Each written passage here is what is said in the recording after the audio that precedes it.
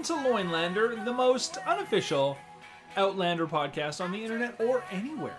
I'm your host, Megan. And for the final week, maybe ever. No, of this year. Okay. Of this year, I am your host, Joe. Yes, and we're here today to talk about episode 708 entitled Turning Point. That's right. Which is interesting because really nothing turned, but...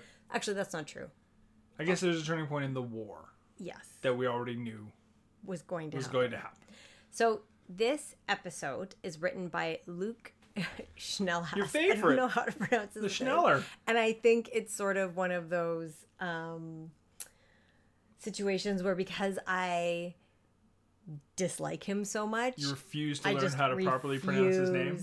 To pronounce his last name. Yeah, that's fair. Directed by Joss Agnew. I didn't look up any of the past history with the director, but the direction was actually pretty good. You know, the battle scene? Yeah, I didn't mind the direction in parts of this episode anyway. Right. So, let's begin. Yeah, go for it. What happened in this episode? Well, first of all, I have to say, I feel sad that that's the last time I'm going to say, let's begin this year. This has been so short. It's been such a short season. They've done a lot. It's like we look forward to it and we wait, and then finally it's back, and then within 2 months it's over. Yeah, it's true. I will say this about this season of Outlander. This is sort of probably something to say for the end, but whatever. We're going to start with it. Is that I've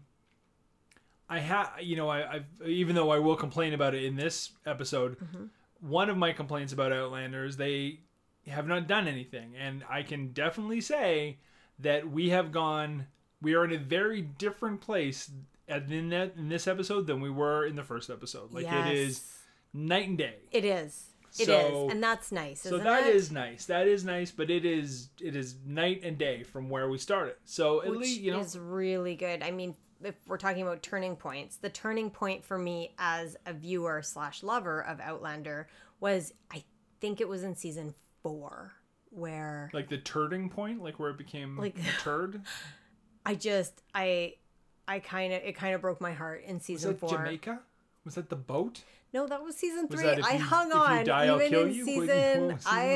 even through season 3. It was season 4 with Roger, when they showed him traveling back in time to follow Bree, and that's when speak of the devil, Lucas Schnellhaus actually started writing for Roger, and it's keep this guy. You know what's interesting?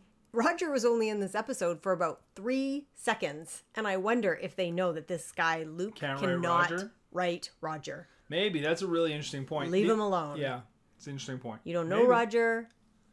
You don't know Roger. You can't write Roger. Don't ruin Roger. Don't touch Roger. He had nary a Roger in this episode. Right. Okay. Which is a problem. Well, let's begin.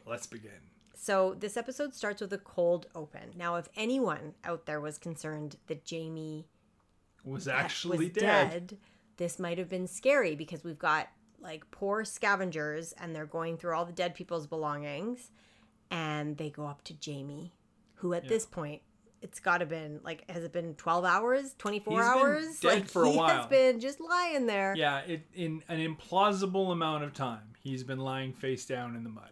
Right. And so he coughs, and she tells her son, just kill him. Just cut his throat. And seems that's really weird. Yeah. He obviously can't do anything. Yeah, he's been unconscious for Lord knows how long. How about just take his stuff and walk away at a leisurely pace? He couldn't catch you. Why is this turned into slit his throat child, by the way? Not even turn around and I'll take care of it. Why are you giving your kid that was a jump. Weird. Who are these two bizarre psychopaths? I know. And also, he's helpless. Yeah, I don't really understand. Hit him with a stick. Why do you have to cut his throat? I know. That was so bizarre. And all he did was cough. Yeah, and they're well, kill him, boy. And I'm what? How many people do you kill a day? That is some murderous shit. I know. Speaking of murderess, we have Claire come to defend. When she comes in, she's Jamie. At one point, she grabs a sword. Yeah. And she's aiming it at them, and she says, "I'll fucking kill you." Yeah. This is the same person that said, "I am not a murderess." Yeah, do no harm. Yeah. Do no harm unless she needs to, and then she'll harm the shit out of you. Yeah. Yeah. In season 3, there was a scene, and I can't remember who wrote it, but it was atrocious, and I think a lot of Outlander fans were upset by it, where it was when Jamie was living in the whorehouse, and Claire came to visit him. Yeah. And he left her, and a man came in and he attacked Claire and then tried to rape her, and in the struggle, he hit his head. Or maybe Jamie came in. I don't know. This guy got hurt. And Claire was like, I need to save him. And she did this like weird long operation on his head. And it's like, really? Why are you doing this? And we spent a long time watching it. As opposed to this scene where she picks up a sword and says, I'll fucking kill you. Yeah, no, it's just standard Outlander inconsistency. I mean, it was the right thing to do. Oh yeah, she was doing the right thing. And I sure do love when Claire uses the word fucking in sentences. Yeah. She says it with vigor. Yeah. Yeah, you believe her. So they get scared off, and she finds Jamie, she's taking care of him, and she is really upset. Like, she's calling him a pig-headed Scot, trying to be a hero again is what it looks like. She's so mad at him because he's a sniper. Yeah. Right? He's supposed to be far away. Right. And he obviously chose to go right into the battle. Classic Red Jamie, yeah. And she's had enough of it. Yeah. She's like, you know where we could have been? Not here. She finally, wises up. Yeah, and she says, you think I have nothing better to do than trot on after you, sticking your pieces back together? And you're like, she doesn't. She doesn't really. No, this is what she's chosen. Literally came back in time to do that. Just that. Exactly. It's all she did when she was with him the first time. And it's all she's been doing since then. That is the role she's chosen. Literally, yeah. She puts her arm under him, and they limp off. And the music begins. Mm-hmm. And it's Sinead O'Connor. Yeah, sadly. Yeah, it is sad. Mm-hmm. Legitimately, I feel very sad about Sinead O'Connor. I liked in the credits that they said this was in memory of Sinead O'Connor. That was a nice touch. Yeah. I just want to say, guys, Sinead O'Connor was right about everything, and the world was awful to her. And she was right about everything. And she was 23. That's all I'm going to say. So they could have said in loving memory of Sinead O'Connor, who was right about everything. And everyone was awful to her. Okay? But they didn't. Okay. That's okay. All right, then. So the opening credits with Sinead O'Connor, and then the title card, which is a bloody boot upside down. And you were like, that was weird. It was a really weird shot because there was this spinning camera move because the boot starts right side up, and then they actually do a complete barrel roll on the camera to show that it's upside down on the horse. It was really weird. It was distractingly odd. Yeah, they were trying to be stylistic, but it was just weird. Right. So then Claire is tending to Jamie's hand, and she tells him, because he's saying who won. He wants to know who won. And she's like, well, the British are saying that they won, but the word has it that they actually lost twice as many men. He's not happy about that. Because one of those men could be Willie. Yeah.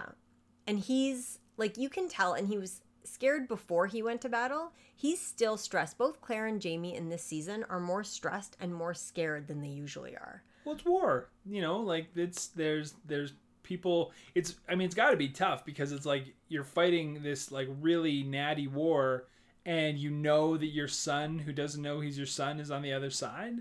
That plays into the rest of the episode. That would be fucking stressful. Yeah.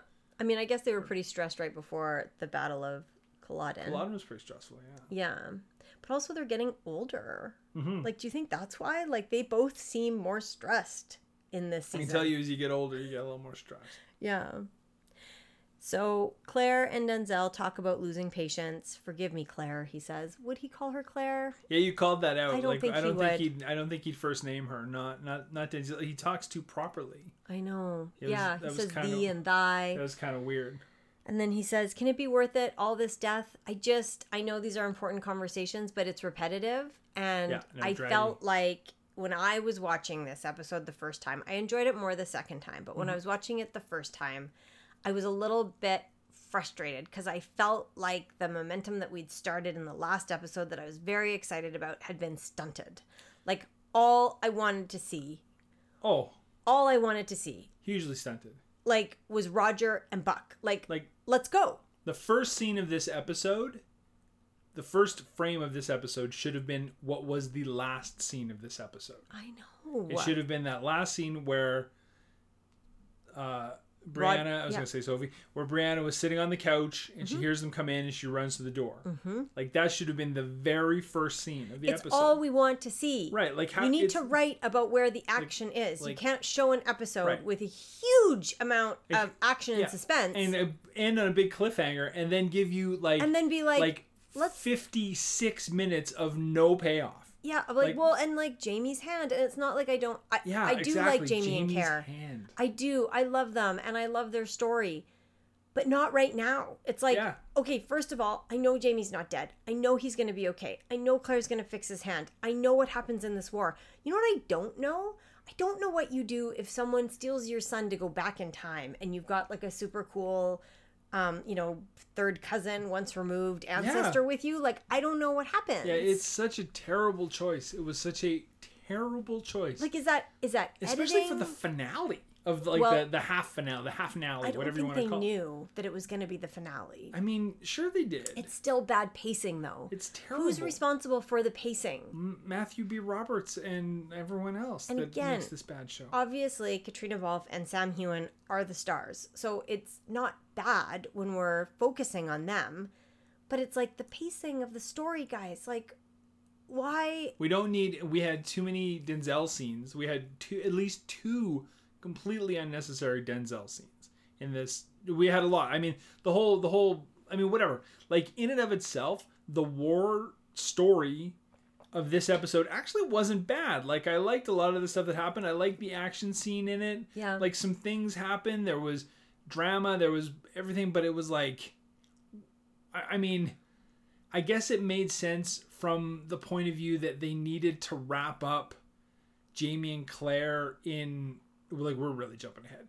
They need to wrap up Jamie and Claire in the war because at the end of this episode they're in Scotland, right? So I guess they need to wrap that up. But like, wow, like way to take a big dump on your last episode. Like all that work and tension you built to up build in the 1980s just, like, and pull the legs right out from under like it. all the Bob Cameron stuff and establishing Buck McKenzie and the relationship, like, and then just to be like, you know what we need 15-minute montage of Claire sewing up Jamie's hand. I think maybe it's just that they're just, and I mean, I wonder if we're ever going to talk about the actual what happened, but like I wonder if they're like the runners of this show are just too afraid, and I don't blame them for some reasons, but are just too afraid to put the show in the hands of Roger and Brianna. That they're like, this is the finale, so it's got to be Jamie and Claire heavy, and this is what Jamie and Claire would be doing, like, because it's like the story be damned, like it's like this is Sam Heughan and Katrina Balf's show, so in the finale, it's got to be all about them. Big, because they were hardly in the last episode, right? Yeah, that's true. So it's got to be like, this has got to be a big Sam and Katrina episode. Which makes sense. It's the only way that this makes sense, which is like a great disservice to your show. But I kind of get it. If it's two episodes in a row where like literally the two people on the poster are barely in the episode. Yeah. So from a production standpoint, it makes sense, I guess. But like, wow. Yeah, I can understand as well not wanting to leave it in the hands of Sophie Skelton, but and Richard Rankin. No, Richard Rankin is fantastic. He's improving. He's always been strong. He was badly written, but he has always been a strong actor. And now he's got Buck McKenzie. He's got great chemistry with Buck. Everybody, so I think, would have great McKenzie. I love Buck McKenzie. I'm a big new Buck's my boy. Like new Buck. Just show Brianna waving goodbye to them. She doesn't even have to speak. Just put the wig on, have her wave, and then show us. I'm telling you, Buck and Roger could carry the show. Well, I was hoping they would starting this episode. Anyway, let's talk about what actually happened in the show. Okay, so I do want to bring up this point, and maybe someone else understood this, but they show Claire seeing a redcoat leave their tent in the day. She walks in. Yeah, this really bugged you. It did. She walks in, and then the next cut is she's lighting a candle in their tent, and Jamie's asleep. Yeah, it was obviously the middle of the day when she walks into the tent. Yeah. And then, but And then Jamie's like waking up. Well, she wakes him up and she washes her hands and says, "Who was your visitor earlier? I saw him leave." It's like, right. Well, why wouldn't you have asked him that when and he was obviously awake, because when the guy left, he was like, "Goodbye, Jamie Fraser." You know, it's like, I know. Like, so yeah, it's just like your standard Outlander continuity what fart. Happened there? Weird. So she sews his hand right through the night. She gives him laudanum, and then sews his hand through the night, and then you can see it's dawn. And she's looking at it and she's admiring her work, as Claire does. Yes, she stitched him up all night in the dark. Yeah.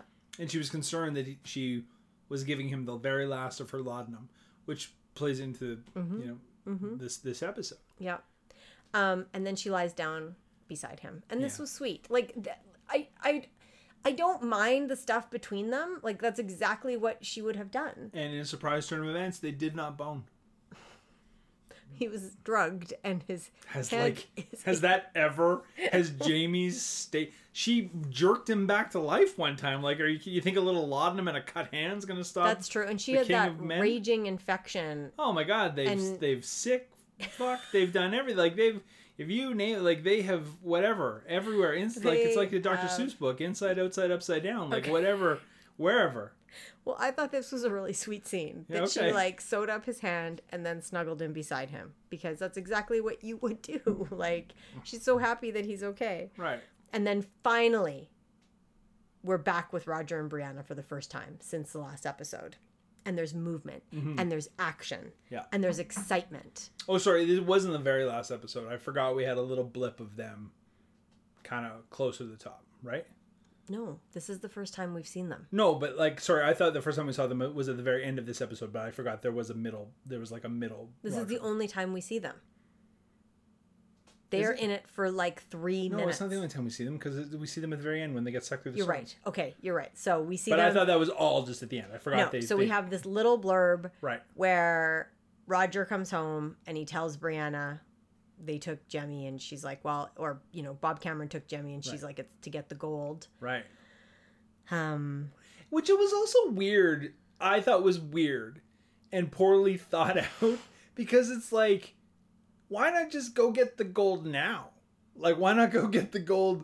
Because caves don't move. So why wouldn't you just go get the gold in modern times? I would think that buying a plane ticket would be easier than traveling through time. Like, why wouldn't you just go find the gold? They're not trying to get the gold. Oh, you mean why doesn't Bob Cameron go get the gold? Why doesn't Bob Cameron go get the gold? If he knows where it is. He doesn't know where it is. Jemmy knows where it is. I know, but Jemmy knows where it is now or in the past. It would look way different, though. Like, maybe. It would have buildings around it and everything. But I would at least maybe give it a shot. Like, first, kidnap him, get on a plane. Yeah, before traveling. I think traveling through time is easier than getting on a plane. Have you traveled through time? Neither has Bob Cameron. With a passport. I just feel like that's a big jump. Like, maybe. Also, Bob Cameron's pretty lucky that he was able to jump through time. No, totally. Like, it all seems quite. I mean, just your, again, typical Outlander weirdness. It's like, you think you just try and find it now. Even just on your own. You just did it on your own. That's right. Like, he knows where they lived. Yeah. If he's got the research. Yeah, like, I think there's some resources he could tap into. Anyways, he didn't, and he's gone back through time with Jemmy. So Roger opens up his chest, and you can see he's getting out his old-timey clothes. Oh, yeah. And I love new Buck just in the background, like he's like all like, the way action he stands posed. is really I love the good. way he stands. He looks I don't know if this is a reference that anyone literally but me will understand on this podcast, but there is a scene in not the most recent Mission Impossible movie, but the last one that had Henry Cavill in it, and there's this like fight scene where he like loads his fists, and it's become like a very famous thing and a very famous gif. And New Buck was like channeling like that sort of energy, and I really loved it. Yeah, he had great energy, and he says, "I'm coming with you. I want to help. You are kin." So yeah. And Roger's like, "Do you have your old clothes?" And he was like, "Yeah, because you guys were where the fuck else am I gonna have?" And he was like, "You guys were gonna force me back anyways." And Brianna turns and she's like, "If you wanted to go." Like, what would he? That was such a weird question. What would he? It's like it's been like a day. Yeah. Like, what do you think he's taken them to Goodwill? Well, like, it's been longer than a day. Maybe. But, I'm just saying. Like, what would he have done with them? He lives in their house. Brianna gets the gemstones, and they confirm that Buck has the right outfit. Yeah. And she's like, I thought we might need them at some point. Yeah. And it's like, why don't you all go back? Mandy doesn't need to stay. Why don't you all go back? Meet up with Jamie and Claire. I mean, it makes sense. I think it's the right play. Like, you don't want to take your little kid on a time-traveling manhunt. You know? That doesn't seem to... This is actually really good for the story, too. Leave Sophie Skelton there. Because there's what... If she has... Like, we don't need to know what she's doing. Oh, we will. We'll know. Okay. What's going to happen at the dam? Oh, my God. So anyways, this was really exciting to me. They get the outfits, they get the gems, and then let's talk about Jamie's hand progress. How's his hand? Oh, how is his hand? And Claire says, well, it's looking very good for just 2 weeks, if I do say so myself. 2 weeks have passed. Of course it does. And now... But I was a little bit like, it's such a letdown. It's like, I know what happened in the American Revolution. I don't know what happened with Buck and Roger. Right. So Ian and Claire are sitting there. Jamie gets up and leaves. And Rollo, while they're talking, eats her anal goose grease. Her goose grease. Yeah, it's some sort of bum situation. I don't know. But little did I know this was going to lead to the best episode in the whole show. The best scene, you mean? Best scene, yeah. Sorry. So it's funny because I watched it first, and then when I was watching it with you, as soon as Rollo went over and started licking the goose grease, I started laughing because I was like... I thought you were laughing for no reason there. I didn't really get it. Well, it's just because I knew you weren't going to be able to handle it. Like, the fact that it was goose grease for a rectum situation. Yeah. No question about it. Yeah, It wasn't that one. It was the follow-up. Well, when she was like, can you take it to... Yeah, I gotta go Can you take it to Rachel? And immediately you're like, oh, I can take the goose grease to Rachel. Like, it was just non-stop. I'll get it for you, Auntie. It's like, yes. So he arrives in her tent and he drops the grease. He shows up with the pot of goose grease. It's awesome, the look on his face. And he's like, it's very greasy. It's very greasy. He kisses her. Yeah, when they go to pick up the grease, they have a lingering finger touch. Yeah, and then... Basically that's you actually reached out and touched my finger with your finger because you knew what was happening. Yeah, that's right. And then they kiss, and you were very caught off guard. Oh my God, Ian moved right in there. Yes, and you gasped. Yeah, I was like, good for you, Ian. I mean, it was a little forward, but I think there was like the hand touch. I feel like that was an open door. Yeah, so she slaps him. What? And then he apologizes in Mohawk. It's like, Ian... That's weird. It was weird. It's like, you're Scottish and, like, you speak English. Uh-huh. And so she says, what are you saying? Good question. They go back and forth. And suddenly Ian's like, you're right, you shouldn't... Like, he plays this weird, like, hard-to-get game. Yeah. He says, if you touch me again, I'll take you here and now. And then you said, there won't be a drop of goose grease left. There won't be a damn drop of goose geese left in that forest. Oh my God. He was dying to use that up for sure. Back to Claire, who has a really great conversation with Benedict Arnold. Who we don't realize we don't know it's him at this point, but they're chummy, and just as I thought they were becoming a little flirty because they were really getting along. Yeah. Jamie shows up. Yeah. He's like, hello, here I am. And Benedict immediately acknowledges that he knows it's Jamie's wife, thus diffusing all tension. Yep. He walks away. She says that's Benedict Arnold. I actually didn't know who this was when I watched it for the first time. You knew immediately who Benedict Arnold was. Well, and it's so funny. You gave me the example that Claire gives to Jamie. I said that before, that basically, anyone from then on that was thought to be a traitor was referred to as a Benedict Arnold. Yeah. So I don't really know honestly what legit Benedict Arnold actually did, like specifically, but I knew that he was a turncoat. Yep. Yeah.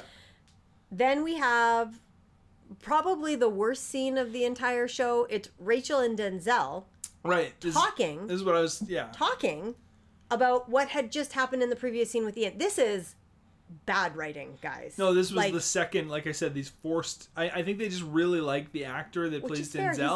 He's very likable. But there was nothing in this scene. Both the Denzel scenes were completely unnecessary. She repeats everything that we already knew. Yeah. And then we just watched Denzel telling her to marry... to marry someone such as Ian Murray, that wouldn't be really... It's like, we know... What? Like, we know all this. This is the last episode we get for probably a year. Mm-hmm. Who Lucas Schnell has, like, this is why I hate you. Oh, wow. Don't write this Lucas shit. Like, what a waste of time. Woo! That's inflammatory. Come on. Yeah. It's bad writing. It's bad writing, guys. As someone who's never written an episode, I can tell you with great authority that scene was not needed. You know what? Bad writing. And you know what else? Shame on you, editor. Yeah, bad editing. I mean, yeah. Okay. Then we have Claire telling Jamie about Benedict Arnold. And I needed this scene. You did not, but I liked it. The next scene is the fireside chat led by the rifle guy who's like, why do we hate the British? And he showed his back. This felt very much like, and I think I mentioned it to you, it felt very, very, very much like a callback to the season 1. Yeah, when Dougal would parade Jamie around. Yeah, parading Jamie. Which, that's exactly what it was. And I kind of liked that they brought, I kind of liked it for that reason. It was sort of like a callback. It felt like an intentional callback. I have a hard time thinking that they do anything clever intentionally in this show, so I'm not sure that it actually was, but of course it was. It felt like it to me. Of course it was. And the actor was I like that dude. Incredible. Yeah, I mean, they for the 8,000th time, great, they do a great job of casting excellent supporting actors. Now we're at the second Battle of Saratoga. Appreciated the title and appreciated the timestamp. Mm-hmm. This is the battle that you said was done very well, and I agree. I thought it was done very well for a couple reasons. The first one was I thought it was just done very well. It was a pretty good action sequence in a show that doesn't really have a lot of action sequences. Mm-hmm. But also I think they did a good job because you could tell that it was done on the cheap, and they did a really good job of making it look full, despite the fact chaotic. Despite the fact that there was obviously not very many people there, and they it was a lot of really close-up shots, a lot of shots of people just like bunched together and stuff like that. So I appreciated it from like a production standpoint that they were Jamie's viewpopoint being behind that fence kind of thing. Yeah, it was a lot of times where you were just like seeing things through a slit, the eye hole and stuff like that. So they did a really good job of making not much seem like a lot, right? Which was so that good directing there, well done. And this is also the scene where Jamie takes a shot and he shoots off William's hat. Well, because they're all trying to shoot his buddy, his cousin, Simon Fraser, and Jamie won't shoot him because they and I think that was also a mistake in this season, in this episode, because suddenly they were both like very connected, and you never really like there was a mention, and they had it in the previously on a slight mention in passing that Simon Fraser was Jamie's third cousin. Yeah. Right. Yeah. Second cousin, I think. And then the only other time you talk to him is when he sort of compliments him, when he's trying to get that French douche to listen to him about the cannons going on the hill, because he's like, Simon Fraser is a Highlander and he'll take those cannons up the hill come hell or high water. But I feel like there was a missed opportunity to be like, hey, like, we grew up together. I know this guy. He's my king. They didn't. Yeah. Because it got really like I didn't really, when he was hesitating to shoot him, I didn't really get it because, and I mean maybe in the book they played into it a lot more, but like in the show they didn't establish that they had any level of kinship. Like I mean in the Scottish Highlands I feel like everybody was related to everybody. That doesn't necessarily mean that they were tight. Yeah. Where and there is a scene coming up fairly soon where it shows that they did have a level of kinship. And the fact that, I mean, obviously, it might, you never want to kill anybody, but Red Jamie's, he's murderous the shit out of a lot of people, right? Mm-hmm. And he wouldn't shoot Simon Fraser. And he moves his gun and he tries to shoot like another soldier. Guy in the head. Shoots Willie's hat off. It's kind of funny. And then follows him into the fort. And then he sees William everywhere, right? Yeah, I feel like he's attacking the fort not to attack the fort. No, he's trying simply to just to try and find William. Yes, which I have to say, I thought Sam Heughan acted this scene really well because he seems a little crazy. The way you would seem if you had just done that. Yeah, again, like, whatever, I feel like all I do is, like, but again, completely implausible. Like, it's a chaotic war zone. If he's literally just standing there, someone would have shot him. And someone almost does shoot him, and then Super Ian comes out and like saves his ass. But he was like standing there for a ridiculous amount of time. He was without getting killed. Yeah. It was completely implausible. Yeah. Then we have Claire having a conversation with Benedict Arnold. I think she was trying to bite her tongue because she knows that he needs to make the choice that he's eventually going to make. I mean, I think the whole part of this is like we're supposed to wonder if Claire is the one that essentially gives him the nudge to turn. Yeah, because she's like, you're not crazy to feel that way. You know, and one thing they play into this episode, which I kind of liked, is, and it was before this scene too, because it made me think about it, is for the first time ever that I remember, they played into Claire being like, oh no, it's when Claire was talking to Ian, I think.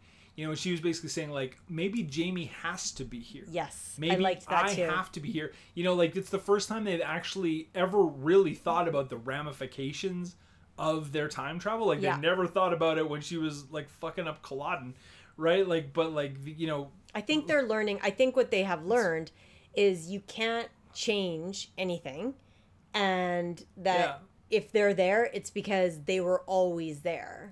Right, well, and he knows too, because remember when she tells him about Benedict Arnold, he's like, you have to let him do that. Yeah, she's like, it was a huge betrayal. Jamie gets it immediately, but then it's like, so that's why I found the scene was weird for Claire, because I felt like she was having this like internal struggle with like, should I, you know, is what I'm saying here, because he was obviously on the precipice of like he hates this general, you know, and and you could tell in her head is like, is this conversation, because he obviously this was like days before he was gonna turn right? So you could tell her in her head like, is this am I the tipping point? You know, in classic Claire fashion, am I the turning point? Am I pushing him over the edge by saying this? By basically, you know...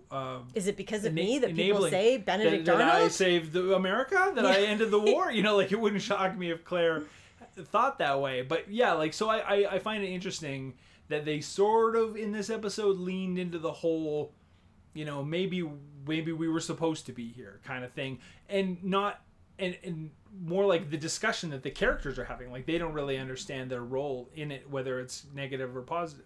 So I kind of like that. They don't do that very much in a show about time travel. Yep, I like that too. And then we're back in the tent with Jamie and Claire. They're talking about the battle, and a redcoat comes in under a flag of truce. Mm-hmm.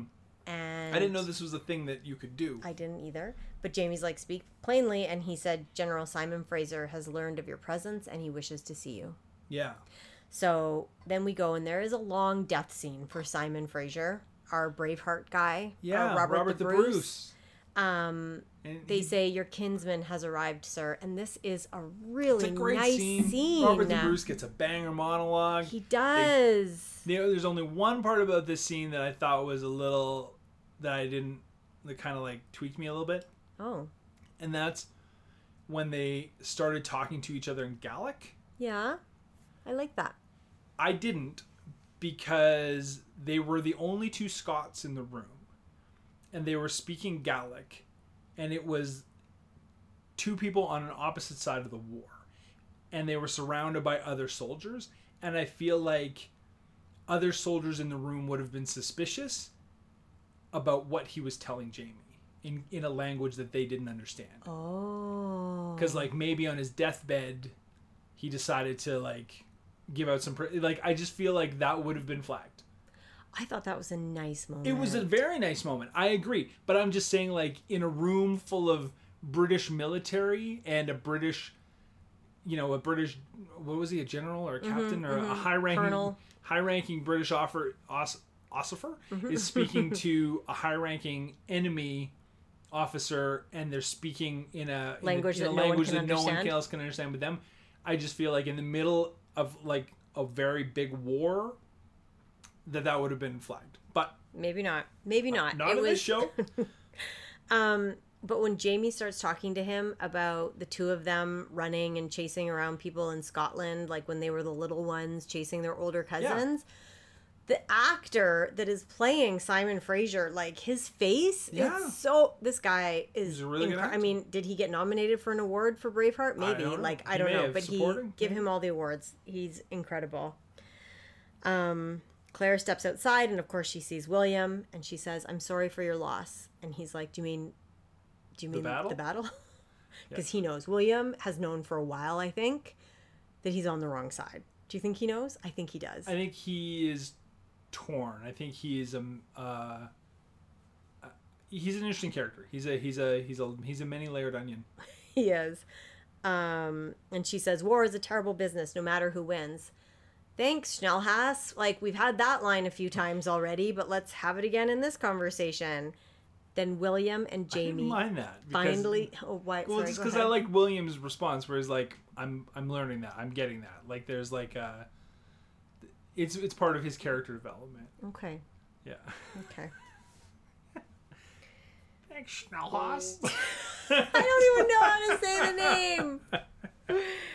Anyway, go on. Dear. Then Jamie and William have a really nice moment yeah. where Jamie gets to speak to him, and he says, "I believe I owe you a hat, sir." Right, because right before he was telling, because an officer was like, "Where the hell's your hat?" And he's like, like, what was it? Rebel. Like, motherless. But he's like, he does some sort of old-timey insult. Yeah, he does. Shot it off.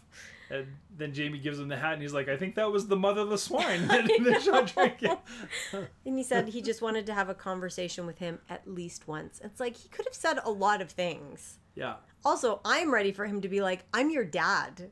Geneva was super into me. Yeah. So they were the hidden love story of this show. I still think Jamie and Geneva would have been really good together. Given if they had more time. I think they were a better couple. This is maybe an inappropriate conversation because she did rape him, and we shouldn't support someone who forces sexual I forgot about all that. conduct onto someone. But before that scene... Right. Yeah, they were good together.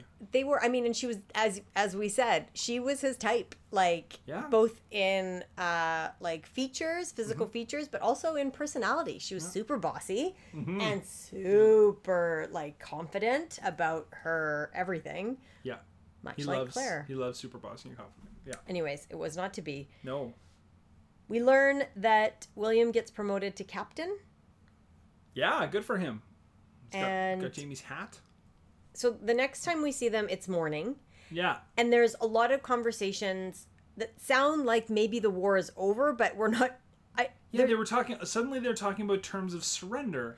Right. So, and we learn there's some sort of conversation about where William's gone, and Claire looks at Jamie and says, "So William will be safe?" Yeah, I didn't really like it. Almost. Okay, my American history is super sketch because we should have looked Canadian. Up the battle of. We should have looked it up, but come on, that's the Battle too much of work Saratoga. For freaking Outlander. Battle of Saratoga. We're googling it right now. Right now. Anyway, so it kind of I couldn't tell. Like, it didn't make sense to me that the entire war was over because first of all there was no Benedict Arnolding or anything, but it also doesn't make sense that only William's company would have surrendered. Anyway, it just didn't make any sense. But all we know for sure is that William is apparently safe, and so is Jamie. And so are Jamie and Claire, because this gentleman that comes up to them and says the terms of surrender have been released, and we want you to take the body. One of the terms was that he had to take Simon Robert Fraser back to Scotland, right? And that they will be transported on one of His Majesty's ships. And I like that Jamie was just as surprised as everyone watching. He's like, "What, really?" You were thinking that William would be on that ship. I really thought that this would be a great opportunity to put Jamie and William and Claire and dead Robert the Bruce on a boat, and then they could just start. And Ian, yeah, like get them all together. Put Rachel in there and a cup of goose grease. Who knows what the hell's gonna happen? I really wanted to see that. I thought that would have been great. And then, of course, they meet up with Roger and Buck, and they have a big harrowing adventure. And William's like, "What do you mean? That's my cousin." Anyway, it's great. It would have been. It would have been good. Instead, what happens is Claire, Jamie, and Ian have decided that they're going to go on the boat. Right. Ian leaves Rollo with Rachel. Yeah. He says, "We're leaving the war. We're going to Scotland." Poor Rollo. And it's old Rollo, by the way. I mean, just as good. He says, "Will you watch over Rollo for me?" And she says, "It means that you will return." And you muttered, "And bring the goose grease." That's right. Then we have this really weird scene after where Rachel's walking with Rollo and we see spooky ass Mr. Bug. Yeah. And we were both like, is he going to kill Rachel? I thought is he he was going to gonna, kill Rollo? I thought he was going to kill Rachel and Rollo? behead her as he lets her walk right past him. Yeah, he's a spooky looking dude. I don't know if he always looked that spooky, but he's got like these huge like bags under his eyes and shit. Like he's a freaky looking dude. So I don't really know what his nasty play is there, but you know, he's still there. He's still there. Yeah. Finally. Finale. We have Roger and Brianna and Buck and Mandy at the Stones. Right. I love the way this was shot. Yeah. I was so excited, and I really liked the way, because normally anytime we've seen people go through the Stones together, they like tie a rope around each other. I like that they held hands. No, they didn't hold hands. Like they both put their arms around each other, like which is exactly what you would do. I thought it was a risky little game that they would that Mandy and Bree would get that close. Well, they didn't have gems. Maybe, I don't know. I'm just saying, like, I probably wouldn't get that close, just to be safe. Like, stand outside the ring and wave. I thought it was interesting that Buck and Roger wouldn't say to each other, okay, picture Inverness in 1778. We need to go to those stones, picture it, give direction, 1, 2, 3, arms around, let's go. Also, it's like I like take some cool future shit with you. Right, you were bringing this up. This is the classic. It's like you were like, what are they taking with them? Like what are they taking? Take some stuff. You're coming from the future. Take some shit with you. A history book. Exactly. Take an encyclopedia. Find out. Have a like. Well, I mean, I guess Roger's a history teacher, or something like that. But it didn't. Yeah. Sure, shit didn't help him the first time we went back in time. Like take an almanac. Take a gun. Take like revolvers, like real guns. Take a flashlight. I don't know. Like take some flashlight is take clever some modern with some shit. Extra batteries. Exactly. Like take some. You know, you come from the future. You don't have to act like you're in the past. No, they didn't do that. He was gonna send Buck back with a toy airplane. Like surely to shit, you could take a spear gun or something. Like come on. It's ridiculous. It's stupid. So we see that, and it is short, but I love that scene. And then we are on a boat, and we've got the regular comical puking Jamie, King of vomiting, and Ian says, "I miss my dog," which is amazing because I believe him. Yeah. And then we hear "Land ho!" Whoa! And where are we? We're in Scotland again. And Jamie and Claire come up and put their arms around each other as usual. Ian, the third wheel, is like kind of standing just slightly off to the side. Jamie says Scotland, and he gets teared up. And the music that plays in the background is so beautiful. You love this song. I am not exaggerating when I say this is one of the most beautiful songs I've heard. I tried to talk, and Megan kept like, "Shut up." I just kept listening to it and watched all the credits, and like there was a moment where it was so beautiful I started to cry. I love that song, and then we tried to find it. We can't find it anywhere. No, I think it was specifically recorded for. It's not the song itself, but this recording of the song was specifically recorded for Outlander. So we need Outlander season 7 soundtrack. That's right. Yeah, because the guy who sang this song has also sung other songs on previous Outlander soundtracks. So I feel like this was a specific recording for this episode. What was beautiful. You really did like it. It was the most beautiful song Outlander has ever had. Wow. Yeah. Okay, that's the episode. That's the half season. That's the half season. We're going to have to wait until 2024. That is some sad. That is so sad. Sad news, guys. Okay, so who was your MVP? Oof. Can I pick the goose grease? No, you cannot. I'm going to give it to Robert the Bruce. Oh. Because of his banger monologue when on his deathbed. Yeah. Yeah. That's a really good one. Close second was the guy that played Benedict Arnold. That guy was a really solid actor. He was fantastic. Yeah. We didn't really dive deep into his scenes too much. No, he was so likable. He was great talking to Claire. He had 3 scenes. It was him in the bed. No, sorry, with the medicine swap, and then he was really good in the battlefield scene, and then he was good on the triage scene as well. He was a strong part of this episode. Yeah. I think I would give it to Simon Fraser. Yeah, Robert the Bruce. Yeah, strong. I mean, he only really had one. I mean, except for the scene where he got shot. But he really only had one scene in the episode, but it was strong. What was the best scene for you? Goose Grease Express. That was come hilarious. on, really? That was your favorite a funny scene? For one thing, I love Ian and Rachel, but like the whole like then when I can laugh about things, like that makes it better. There's a few times that I actually get entertained by this show, so it's like I love ridiculous Goose Grease mixed with Ian and Rachel, who I really enjoy. Right. Okay. The best scene for me was that. I mean, it's funny because I didn't love this episode overall because I felt like it wasn't giving me what I wanted, but I would say it was tied for that final scene where Jamie and Claire come up and put their arms around each other and they look at Scotland. Oh. I love when they're in Scotland. That's even in season 2, which was France and beautiful costumes and amazing story. The second half of season 2, which you haven't watched, so we'll have to do a recap. Maybe we can do that in between the half seasons.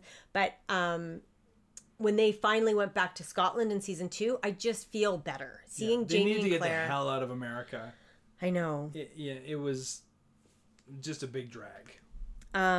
So that scene, but then also I really liked Buck and Roger arm in arm going through the stones. That was what I wanted to see a whole hour of. Me too. I really did. And I guess it keeps us going. You know, it gives us something to look forward to the next season. But it was just a real weird way to end it, considering what they came off of. You know, like if they were going to do that, if that's how they were going to do it, then they should have moved the Jemmy cliffhanger to this episode. I know. Like that should have been the end, and then the beginning of like the episode 1 of the next half season should have been sort of started with them coming back and being like they took him and they go and then show us more, and then that should have been the start of it, and then their big adventure starts.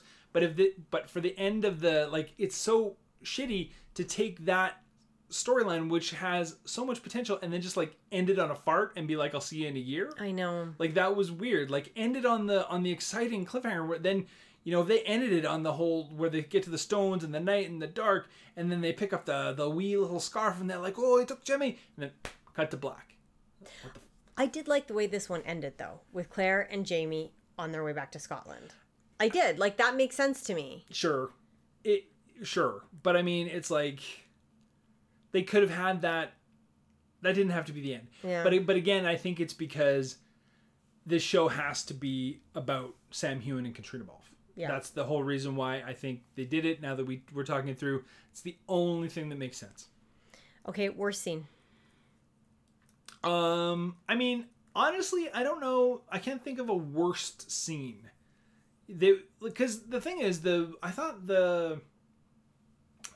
all the stuff that we didn't want to see with the war was well done. I mean, it was fine. It was like standard Outlander. Some things were dumb. Some things were okay.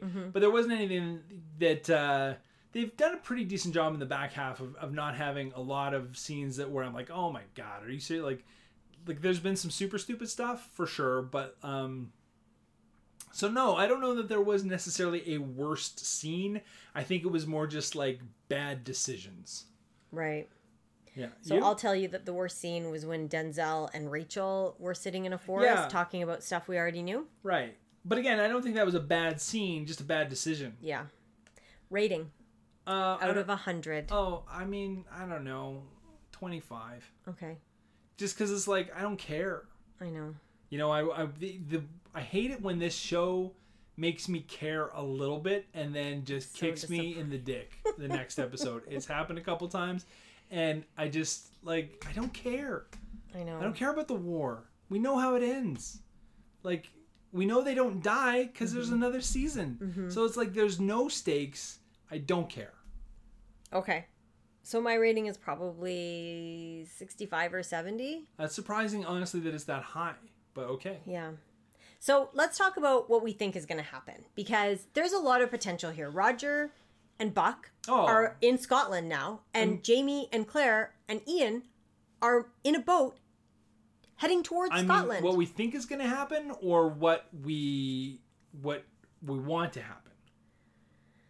What do you think? Well, there's so many things that could happen. Like, again, time travel, timey-wimey. Like, there's no guarantee that Roger and Buck are going... In fact, it makes very little sense that they would go back. Well, not little sense, but there's I would say, not a great chance that they would go back to the time where Jamie and Claire are. When Buck went back, he was a year ahead. Well, the other thing I was thinking is Bob Cameron is going to get the Jacobite gold. What if Bob Cameron and Jemmy went back to like Prince Charlie and like right before Culloden, because that's when all the gold was. We know some shit, right? I'm not going to spoil it because we don't want spoilers, but like there have been some things. Oh, we know that they're going to run into Galus and Dougal at some point. So we know that they're not going back to Claire and Jamie time, probably. Oh, you're right, because that's like, 20 years after Google died. Yeah. Not Google. Dougal died. Right. So, I mean, I would say there's... So they're going to go to the wrong place. Yeah. But Claire and Jamie should be there. Oh my God. Are they going to underage Katrina Balfe and Sam Heughan? I don't think they got the money for that. I think they would be Sam Heughan, but they're probably going to go back to a time before... Claire came back? Before Claire even showed up. Like because Galus went back before Claire. So... Right. Like, maybe even younger, because they would know... Because then there would be, like, double Buck. Right? Like, can Buck go back to a time where Buck exists? I don't know. Can you double Buck it? I don't know. A little goose grease, you can buck anything. I don't know. Who knows how Outlander's going to just butcher that shit. But maybe it'll be really exciting. Maybe it will be. Maybe they'll run into Frank Randall. Maybe Tobias Menzies. I don't think it'll be Frank Randall. I think it would be... Frank. I think it would be Black Jack Randall. Yeah, Black Jack. It would be amazing to have Tobias Menzies. But that doesn't really make sense time-wise either, because he wouldn't have been there yet, probably. Yes, he would have. Would he? How long was Black Jack? Oh, I guess... Because he was around... Jamie had a long whipping festival. Way before Claire came. Yeah, I mean...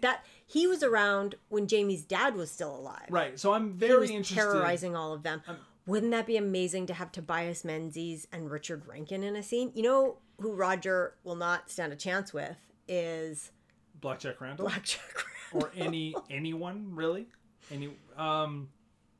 Yeah, so there's a lot of potential for some really interesting shit there. Mm-hmm. I don't think... It's going to be really weird if they have, like, two parallel Scottish in the past timelines. I love it. Show me. I love it, too. I think it's interesting.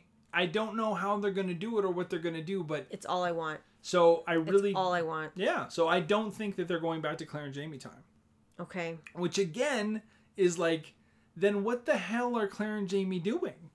It'll be interesting if, like, Buck and Roger arrive at Lallybroch, like 20 years before, or I guess 40 years before Claire and Jamie and Ian just arrive at Lallybroch, while Brianna in 1980 sits in Lallybroch. I mean, it'll be really interesting because, remember, Brianna hasn't read the letters. You'd think she would pick like, if there'll be, like... Oh, my God. Yeah. You know what I mean? Like, if Roger starts writing letters for Claire and Jamie... And then Claire and Jamie start passing those messages on to Brianna. Wait, say that again? Okay. Roger starts... So Roger's in... Whatever. Fucking... I don't know. 1748. 1748. Okay. And he knows he's farther back than Claire and Jamie. Right. But he knows that Claire and Jamie are leaving messages for Roger and Brianna in 1980. Right. So he starts writing letters to leave in Lallybroch for Claire and Jamie... To put in their letters to send to Brianna. That's right. That's crazy. So Brianna finally decides to read the letters. Yeah, and she's like, what the fuck? I'm getting basically letters from Roger from 17 whatever in a million. Like that's cool. I don't think that's... They're not going to do it, but that would be really cool, wouldn't it? Yeah. And Claire to be like, and darling, before I sign off, I have to tell you, I have a letter here from Roger. I'm going to enclose within this. Now, of course, the question would be, well... Also, the question would be, though, did they get far enough in their future letters for Roger to know that they had gone back to Scotland? You know what I mean? Like, they would have had to... He doesn't know. He doesn't know. The last thing Roger read was that they were in Saratoga Springs. Right. You know what? They can fudge that. if they were clever. I wonder if Roger's going to meet Jenny and Ian, except they'll be younger. Young Ian, old Ian when he was young Ian. Two-legged meat. Oh my God, do you think Murtagh will come back? Oh, don't tease me. Don't tease me. Young Murtagh? Don't tease me. Has Jocasta? Roger Jocasta? and Murtagh have never met, right? Have Roger and Murtagh met? I don't think so. Wait, Murtagh died. Yeah, they would have met. I don't know. Maybe. Yeah, I think so. Did they meet? Weren't they all at a dinner? I know Brianna was at a dinner, but I don't know if Roger was there. Jocasta, though? Yeah, young, sassy. They'd have to recast all those people. Like, they couldn't have all those, like...